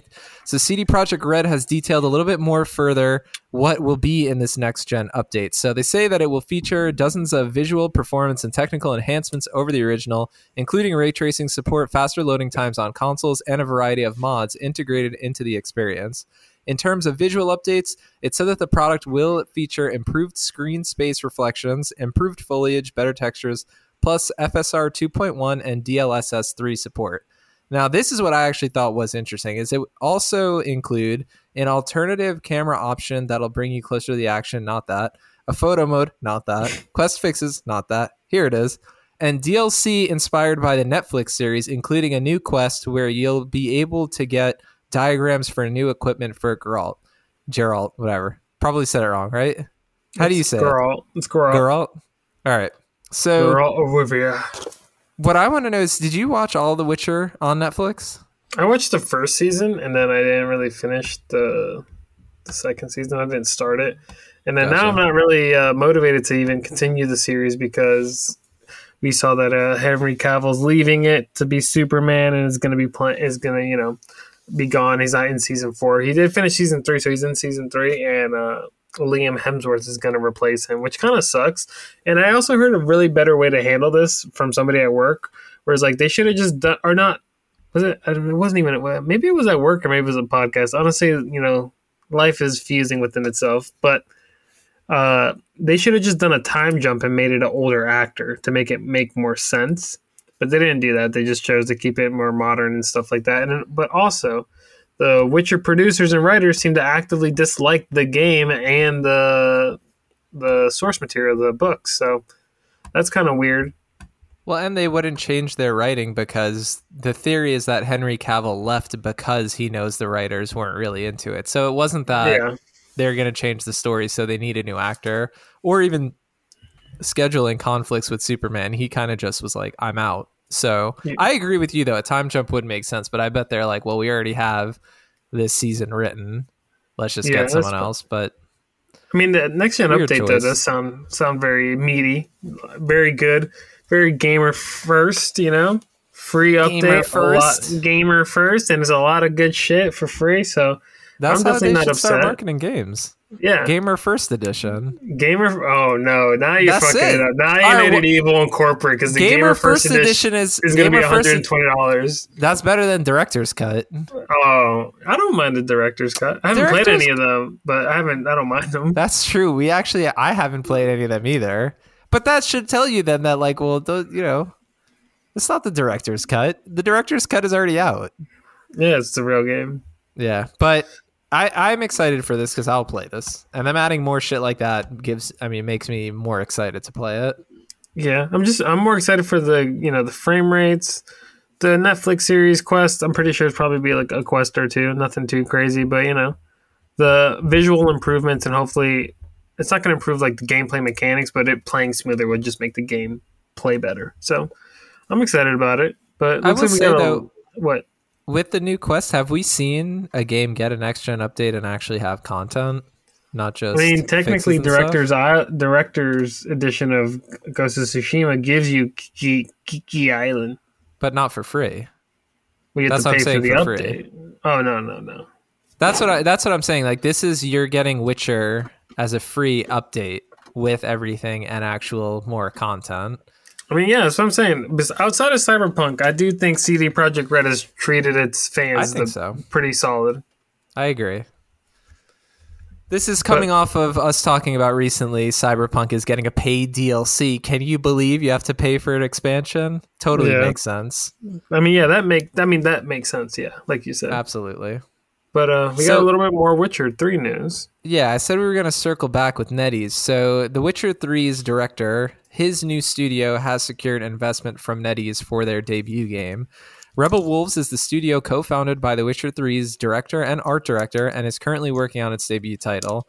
The company's debut title is described as a AAA dark fantasy title built with Unreal Engine 5 for PC and next-gen consoles, which is being planned as the first part of a saga. And they say, in quote, funding provided by NetEase was the last missing piece needed to go full throttle. With resources available to build a world-class AAA game, we can now focus on what matters most, development. NetEase has become a minority partner, and Rebel Wolves will remain independent and keep ownership over the new IP. And if you want to see concept art, they did release a concept image for this game, which still doesn't have a name. So it's cool, right? It's cool. More Witcher. Just more games. Yeah. Hopefully it's good. CD Projekt Red, You said more Witcher. This isn't more Witcher, actually. Shit. It's just a different game? It's a different studio. So the director from Witcher 3 and the art director broke off, made a studio, and they're making their own new IP. I saw dark fantasy title and I thought Witcher, but yeah, my bad. And it says first of a saga, so I totally understand where you're coming from. I'm like, it doesn't even sound like you broke off because you wanted to do something like really different. It sounds like you're breaking off and making a direct competitor. It sounds like they broke off, that NetEase broke off that bag for them. They probably got paid out the ass to leave CD Projekt Red. They had already done it. They had already broken off before NetEase. So they had broken off and they just hadn't really started on this yet. And now they got investment and they can begin development. So they had already broken off beforehand. It's just now they're saying that they can actually really get into it. Okay. Well, I mean, hopefully it's good. New game, like you said, new games, new IP. Hopefully it's kind of not like, like basically a Witcher adjacent. I know dark fantasy, but hopefully, they can have different themes and give it a different vibe and stuff like that. But, more games the better. New IPs, we love them. I think go more gothic. I think you go gothic with it, and that could be good, because I think something that I feel like would be good is if you made a game that is, Witcher style, which probably will be, right, RPG elements, that kind of stuff, but if you make it look like Bloodborne-ish, I think that could be nice. There's definitely ways within fantasy that they can make it different, because Witcher is pretty like traditional fantasy, I would say, for the most part, like Lord of the Rings type shit. Yeah. So anyway, more new IPs. I think that's cool. I know that there's always a lot of discussion that like new IPs are dead. I think that you're not going to get a lot of new IPs out of like existing prominent studios, but it sounds like there's new stuff coming out of other places. It's just giving new teams a try. You just need also, like, when heads leave big companies like Rocksteady, the heads of that studio are leaving once Suicide Squad comes out, and I'm pretty sure I'm interested to see what they're making, because they probably don't want to make something with the DC licensing and stuff like that. So when these people break off, that's when you kind of can get the new good shit. But then also just to argue myself, sometimes they leave these big publishers and don't end up making shit. Ken Levine. Which Ken Levine is supposedly working on something at his studio. So yeah. So sometimes the publishers, whatever it's a tricky relationship. New IP though. That's true, but I'm saying it's a tricky relationship sometimes with the developers and publishers. We tend to lean on the side of developers, but sometimes the publishers put that fire into your ass, like, "Hey, we got to make money. We got to make a game. Yeah, fucking sit around for 10 years, bullshit."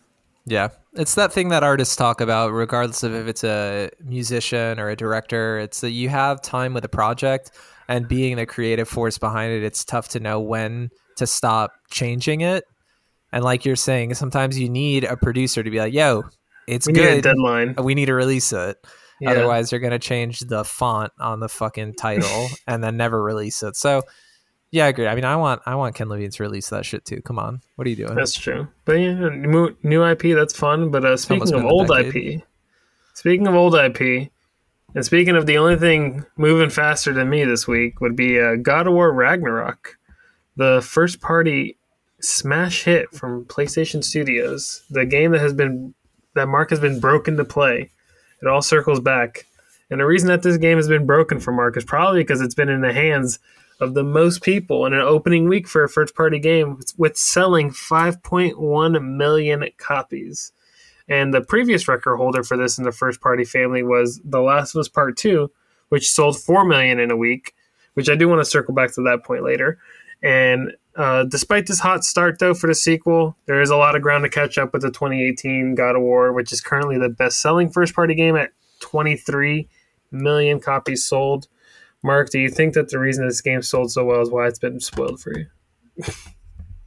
Well, yeah, I mean, absolutely. That's that thing where, more people have it, more people can spoil it, more people are talking about it on the internet. All of that's absolutely true. Yeah. But I wanted to circle back to The Last of Us. The Last of Us sold 4 million copies in its first week and is at 10 million copies Sony announced earlier in this year. So you're telling me it only sold 6 million in between its first week and its whole lifetime? That's kind of pretty low if you ask me, especially when you look at God of War, Spider-Man.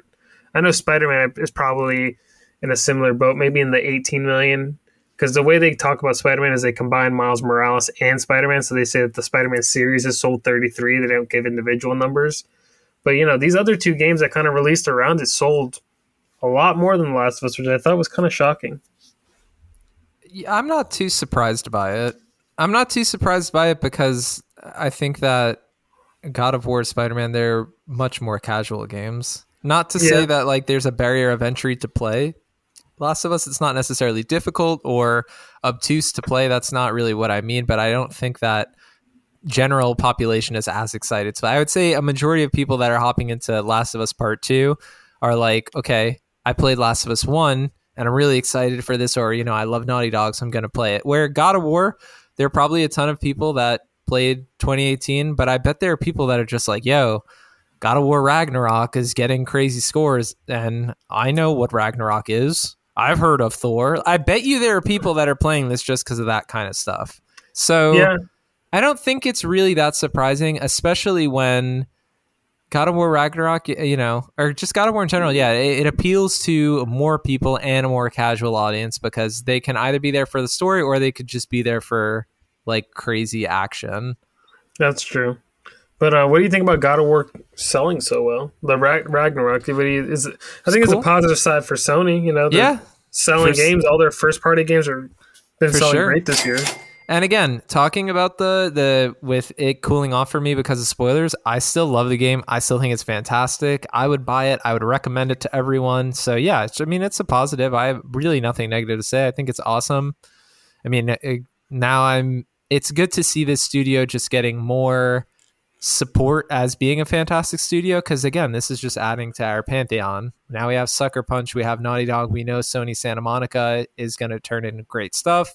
So it's nice to have reliable studios. I think that's one of my favorite things. And it also challenges the other studios. Like there's a little because there has to be there's a competition between them because it's just human, it's natural. Where like Naughty Dog was clearly like top dog PlayStation 3 era and early PS4, but I feel like it's faltered. I do think that Last of Us Part 2 is probably maybe the best first party of last year or last gen. I'd have to think about it, but maybe. I do think I did like Part 2 more than God of War and Spider-Man and Ghost of Tsushima, but that's what I think.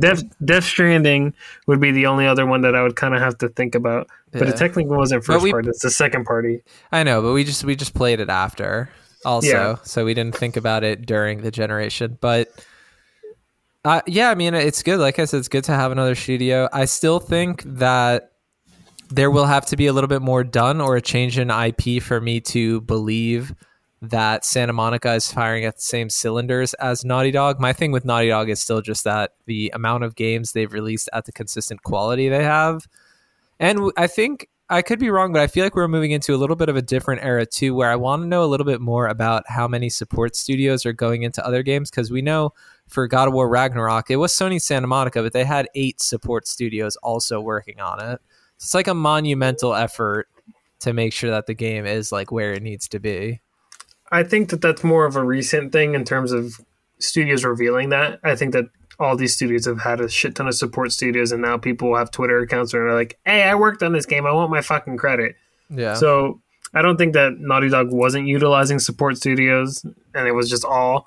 But I think that most of these studios make the groundwork, and then whatever has to speed up the processes.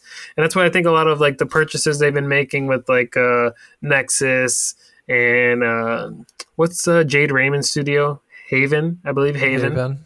So yeah, these other studios, Blue Point as well, these like studios that we're going to work on your ports. We're going to help support online infrastructure. To purchase a Bungie was to, get their knowledge of how to make online games. So I think that PlayStation is making purchases to streamline the process of making games, which is hopefully translates to us getting fucking quicker games, because I need all the first party studios kind of working at that Insomniac pace, because if they can do that, then I think that, PlayStation is going to be fine. They're the best selling console right now. They've been the best selling console for like every single generation they've released a console except PlayStation 3. So, and even at the end, they ended up selling more units than 360. So they're fine in that aspect, but these long gaps sometimes in games, it's kind of scary, not knowing really what the future is. It'd be outside of Insomniac's projects with Spider-Man 2 and Wolverine is a little scary, because you're like, it's going to be a dark time. We're just going to get a bunch of these shitty online games. I need these other first-party games to be pumping out good shit. You know what I will say? I will say that this makes that slightly less scary, because if this is the fastest selling first-party game, then that will affirm to them that like you can't forget about this style of single game. Player, yeah. Now, I will say, for anyone out there who you can be critical, it's totally fine. Not a God of War, but I'm saying you can be critical about PlayStation's main games and them having a certain flavor to them, totally fine. Criticism is good. Just know that if you start being completely negative and being like, these suck, that you can lose them forever. And I think it's better to have a variety than rather to just lose them. But also, people are still going to buy these. And so, like, money is going to talk. So if people are buying them, they're going to stay. Yeah, definitely. I mean, yeah, I think your exclusive keeps your fan base or keeps people to your console because they just know that they can only get those games there, you know? I think that's what Xbox has really been struggling with in terms of, like, their exclusives are not sticking. Like when they did the best is when their exclusives were hitting the best. At 360, all 3 Gears of Wars were fire.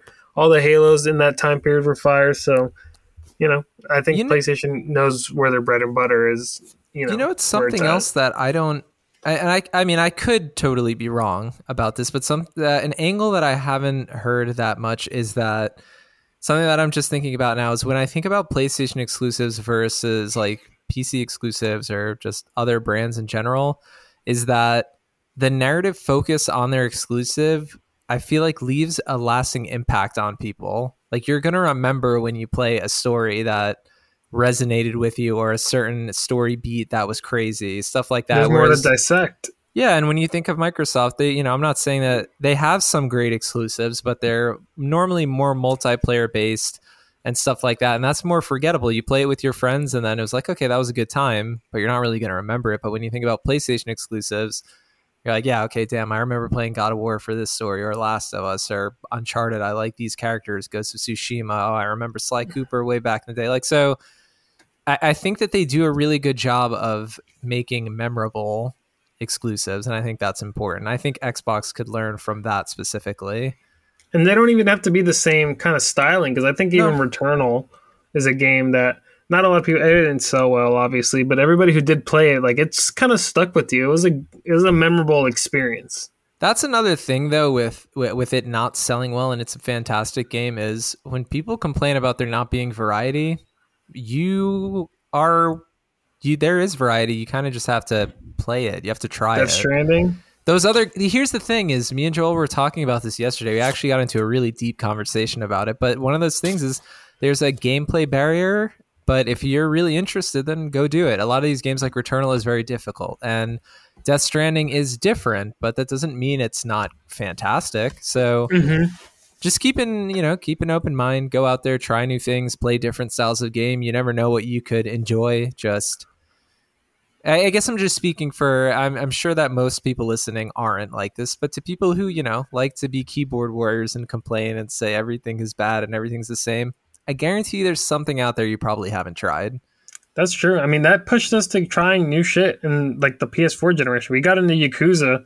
I mean, that's partly we played so many games. We're like, well, fuck, this has been around. Let me fucking try it. I got into I played the Final Fantasy VII remake. I'm probably I like JRPGs the most between the both of us, but I'm still not like a huge JRPG guy. So you kind of have to sometimes go outside your boundaries. Not everything is difficulty based, like Mark is saying. There's just other forms of games you can play too that, whether it be the indie titles as well. So, just explore, just try. When you're getting tired of the same shit you're playing, or you feel like everything you're playing is the same, there's something out there that's different. And I do think that the subscription services are good in that aspect, where they give you a lot of options without having to fork out a cash. I think that it is good for people to have that so they can try more things, but you're also not going to get as many different games, because if you don't buy them, then there's going to be no incentive for developers to make them. So try them on those services, but if you like them, just know that when you buy a game, that's how you're going to get more of it. So if you want all your games for free and cheap, then don't expect anything quality. Because eventually the quality will drop. If you're like, I'm going to play free games for the rest of my life, okay, well then don't complain when you get 6 free-to-play games a year and you don't get anything else. So just things to be aware of. Yeah, like this is like you said, it's a good sign that God of War Ragnarok is selling so well, just because it kind of reassures Sony, like, oh, all right, well, we can still make money here. Exactly. It's just not the infinite money that you could be making with those free to play games. It won't last forever. That's true. Exactly. But they'll release it on PC. It'll get another pop. Yeah, that's true. I mean, I think that's definitely how God of War hit that 23. I wish they gave a breakdown of like what was PC, what was console, but I mean, that game sold crazy. We hopefully God of War Ragnarok sells crazy. Hopefully all good games sell crazy. Hopefully all good games sell crazy. I agree. But Mark, what do you have anything else? Do you have any closing thoughts as we wrap up this episode 7 of Go for Bronze? I think the only thing I will say, still talking about game selling and the positive aspects of that, is that I'm happy to hear that Elden Ring is still one of the top selling games of the year. Just that it is a game that is excellent and very different, and it's nice to hear something competing other than just the standard ones that you always do. Like, I cannot wait until the day when Grand Theft Auto is not in the top, to be honest. 5 specifically, right? Like, if they release a new one, I get it because it's new, but you know, just who hasn't bought it yet? I know, but just play different stuff. You don't know what you'll find. So that's true. But also, it's funny. I know I was wrapping up the show, but Justin sent me my bad. I had a hiccup. I make a lot of noises with my mouth. All right, relax. But I'm sorry, I got defensive. Yeah, I was like, I didn't even say anything. I just made. I saw your face, though. I saw your face. They didn't even know what you were yelling at. But Justin sent me something that said that people who replay the same game over and over again is apparently a good mental health habit. It's good for your overall health. Playing the same game over and over again. So playing Fortnite is apparently good for you. Well, I'm sure that playing the same game gives you some kind of like relaxation, being comfortable in another world. But I don't know. I wonder if that's it. Did it say like it's the extent of like playing the same game for 10 years? Or is it just saying like playing it multiple times? Because a couple playthroughs, I could see that, but... Okay, let me read this real quick from as we end. Renowned psychologist Neil Burton told Huffington Post, "Nostalgia can lend us much-needed context, perspective, and direction, reminding and reassuring us that our life is not as benign as it may seem. It also tells us that there have been and will once again be meaningful moments and experiences." So I guess it's kind of like this. I guess it's the same thing as watching the same movie you like and stuff like that. So what he's saying is that we should be excited about remasters and remakes. That'll be actually what we're saying here is that Horizon Zero Dawn remake, Horizon Zero Dawn Part 1 will be good for your mental health. I wouldn't go that far, but I mean, it makes sense. I wonder if corporations are playing into the psychology factor of making money and remaking shit, because that sounds like something that like would be good for marketing. Absolutely, I mean 100%. Yeah, but just buy something with a name brand attached to it because they know people blindly buy it. Exactly. So as the world crumbles and remakes and nostalgia and but the other stuff is out there. Play it all. The other stuff is out there. It's dying. We're all dying. I don't know if it's dying, though. We're dying. We'll be in the ground, but I don't know if those are dying. Clearly, there's some investments going around. That's true. You can play free-to-play games. You know what I'm saying? And on a positive note, PlayStation is great. Go for Bronzes is great. That's true. Fucking listen, subscribe, and we out this bitch. The Go for Bronze podcast is a production of Go for Bronze Media, LLC, always striving for... Hit us up on Twitter at Go for Bronze Pod, Instagram, Go for Bronze Pod. You have stolen my dreams. That's right, we have. You can check us out on Twitch at Go for Bronze Pod, also our YouTube channel at Go for Bronze. This is the big dog. Till next time.